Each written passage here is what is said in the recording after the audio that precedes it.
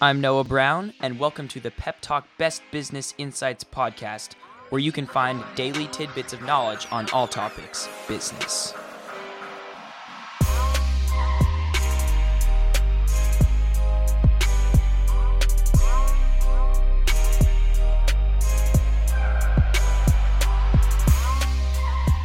On today's episode, we hear from Nicholas Bloom on the HBR IdeaCast.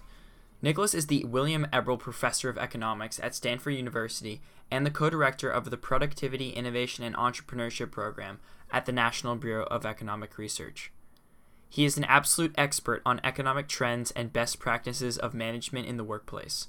To go along with his extensive research and teaching, Nicholas is the recipient of countless awards, including the EIB Prize of Economics and the Coughlin Medal. If you enjoy this episode and for more content, see the link in the description to subscribe to the HBR IdeaCast on iTunes. We've looked in the US over the last 35 years, so going back to 1978. And what you see is, firstly, there's a huge increase in inequality. So that probably comes as no surprises to anyone. The rich have got richer, the middle has kind of tapered along, and the poor have actually done worse over time.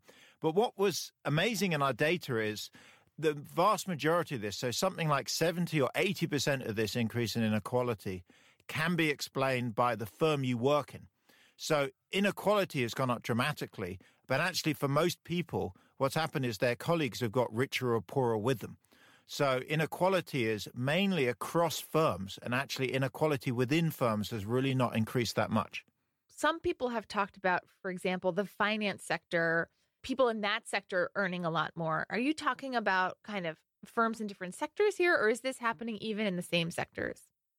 No, it's even in the same sector. So we can tell broadly the finance sector. We can't go too narrow, so we can't, say, compare hedge funds versus investment banks. But broadly within the finance sector, there seems to be winner and loser firms. And if you're in a winner firm, your salary and your earnings have gone up dramatically, and so have all your colleagues. And if you're in a loser firm, they haven't. In fact, in real terms, they've stagnated. So across each industry you look at, in fact, across regions, across genders, even across ages, it seems to be mainly the firm you're at accounts for most of the increase in inequality. And so firms just seem to play an outsized role in accounting for how much we earn. Is it just that the people who are in those firms who are earning more are more intelligent, more productive? Do they have more education? What's going on? One of the nice things about having the data, so the data is about 100 million people's earnings per year for the last 35 years in the US. So it's every employer in the US. And so this is incredibly rich data, and we can follow people over time. When we drill down into it, what we find out that's driving this is really two things. What we call segregation, which is higher ability. And as you said, higher education, probably more skilled, probably more experienced, maybe more successful individuals are increasingly clustering into some firms. There's another factor we're going to call sorting, which is some firms also tend to pay more than other firms, holding all else equal. So there are some generous payers and less generous payers. And it's also the case that better employees are moving into these more generous paying firms. The bottom line is, very much as you say, high ability people are moving into some firms. They tend to also pay well to start off with, and lower ability people seemingly are left behind in other firms. It seems like this is what companies want. I mean, we've been hearing about the war for talent, for example, for 20 years. So what this says to me is some companies are winning the war for talent. Why isn't that a good thing? Part of what's driving this is actually outsourcing and the focus on the core competency. So to give you an anecdote, let's think of General Electric. So General Electric, if you look at their accounts, they've had about 300,000 employees for the last 40 years, very stable in employment. Jack Welch, their famous CEO before the current guy, Jeff Immelt, was a huge proponent of outsourcing, and GE have outsourced just about everything they can. So, the catering and the cleaning and security, and recently they had a big outsourcing deal even on their accounting.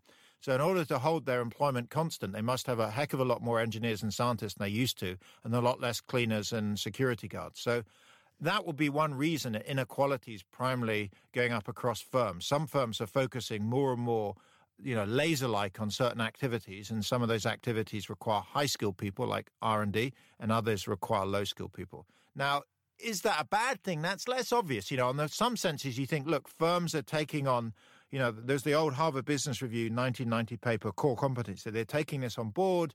They're going with outsourcing. They're becoming more efficient. That's great that the economy is working well. On the other hand, it makes you worried about kind of ghettoization of these left behind people working in these low quality firms. And if you remember movies like one of my favorites, Michael J. Fox's The Secret of My Success, where he starts in the mailroom. The mailroom employee is now outsourced and no longer, even in the firm. It's very hard for people to climb up that job ladder. So if we're segregating firms, I think it makes it harder and harder for people to move around. And I think it's a problem for increasing inequality. So you have a trade-off. It probably increases the efficiency and, profitability of companies in the economy. But at the same time, I think increases inequality in a way that's potentially pretty serious. So if outsourcing is one of the reasons this is happening, what are some of the others? Another seems to be there's a growing phenomena of winner-takes-all firms. Increasingly, you're having one firm dominating sectors. So if you think of online retail, it's becoming dominated by Amazon. They're a huge player. And that wasn't the case with offline retail 30 years ago because it was very hard for one firm to get big. IT and modern technology is making it easier to scale up fast if you're a successful firm. And that's creating winners in certain sectors, and the rest of the firms are becoming, in some senses, losers. And that could explain what's happening. So I want to just see if I can understand a little bit more why it is that some companies are advancing and others aren't. I mean, is this as simple as Google taking off and Yahoo fizzling out, or is there something else kind of going on here? Well, interestingly, we see in the data, if you look at company data, that the spread of outcomes across companies has been rising over about the last 30 years. So it's not just wages that are blowing out, but everything is blowing out across firms. Now, why is that? It's hard to tell. One story is this winner takes all. Technology is making it easier to obtain what's called scale without mass, so you can get big and very successful very fast. Another could be globalization. You can think of, the best firms used to dominate their local country markets, but now they can go global and dominate globally. So I'd have to say that's almost another challenge for economists. We see there's an increasing variance of outcomes across firms. We talk about winner takes all. It's less obvious why that is. My sense is it's something about technology because it's a global phenomena. It's quicker to become a winner firm, but there are also, more winner firms and also hence a lot more loser firms.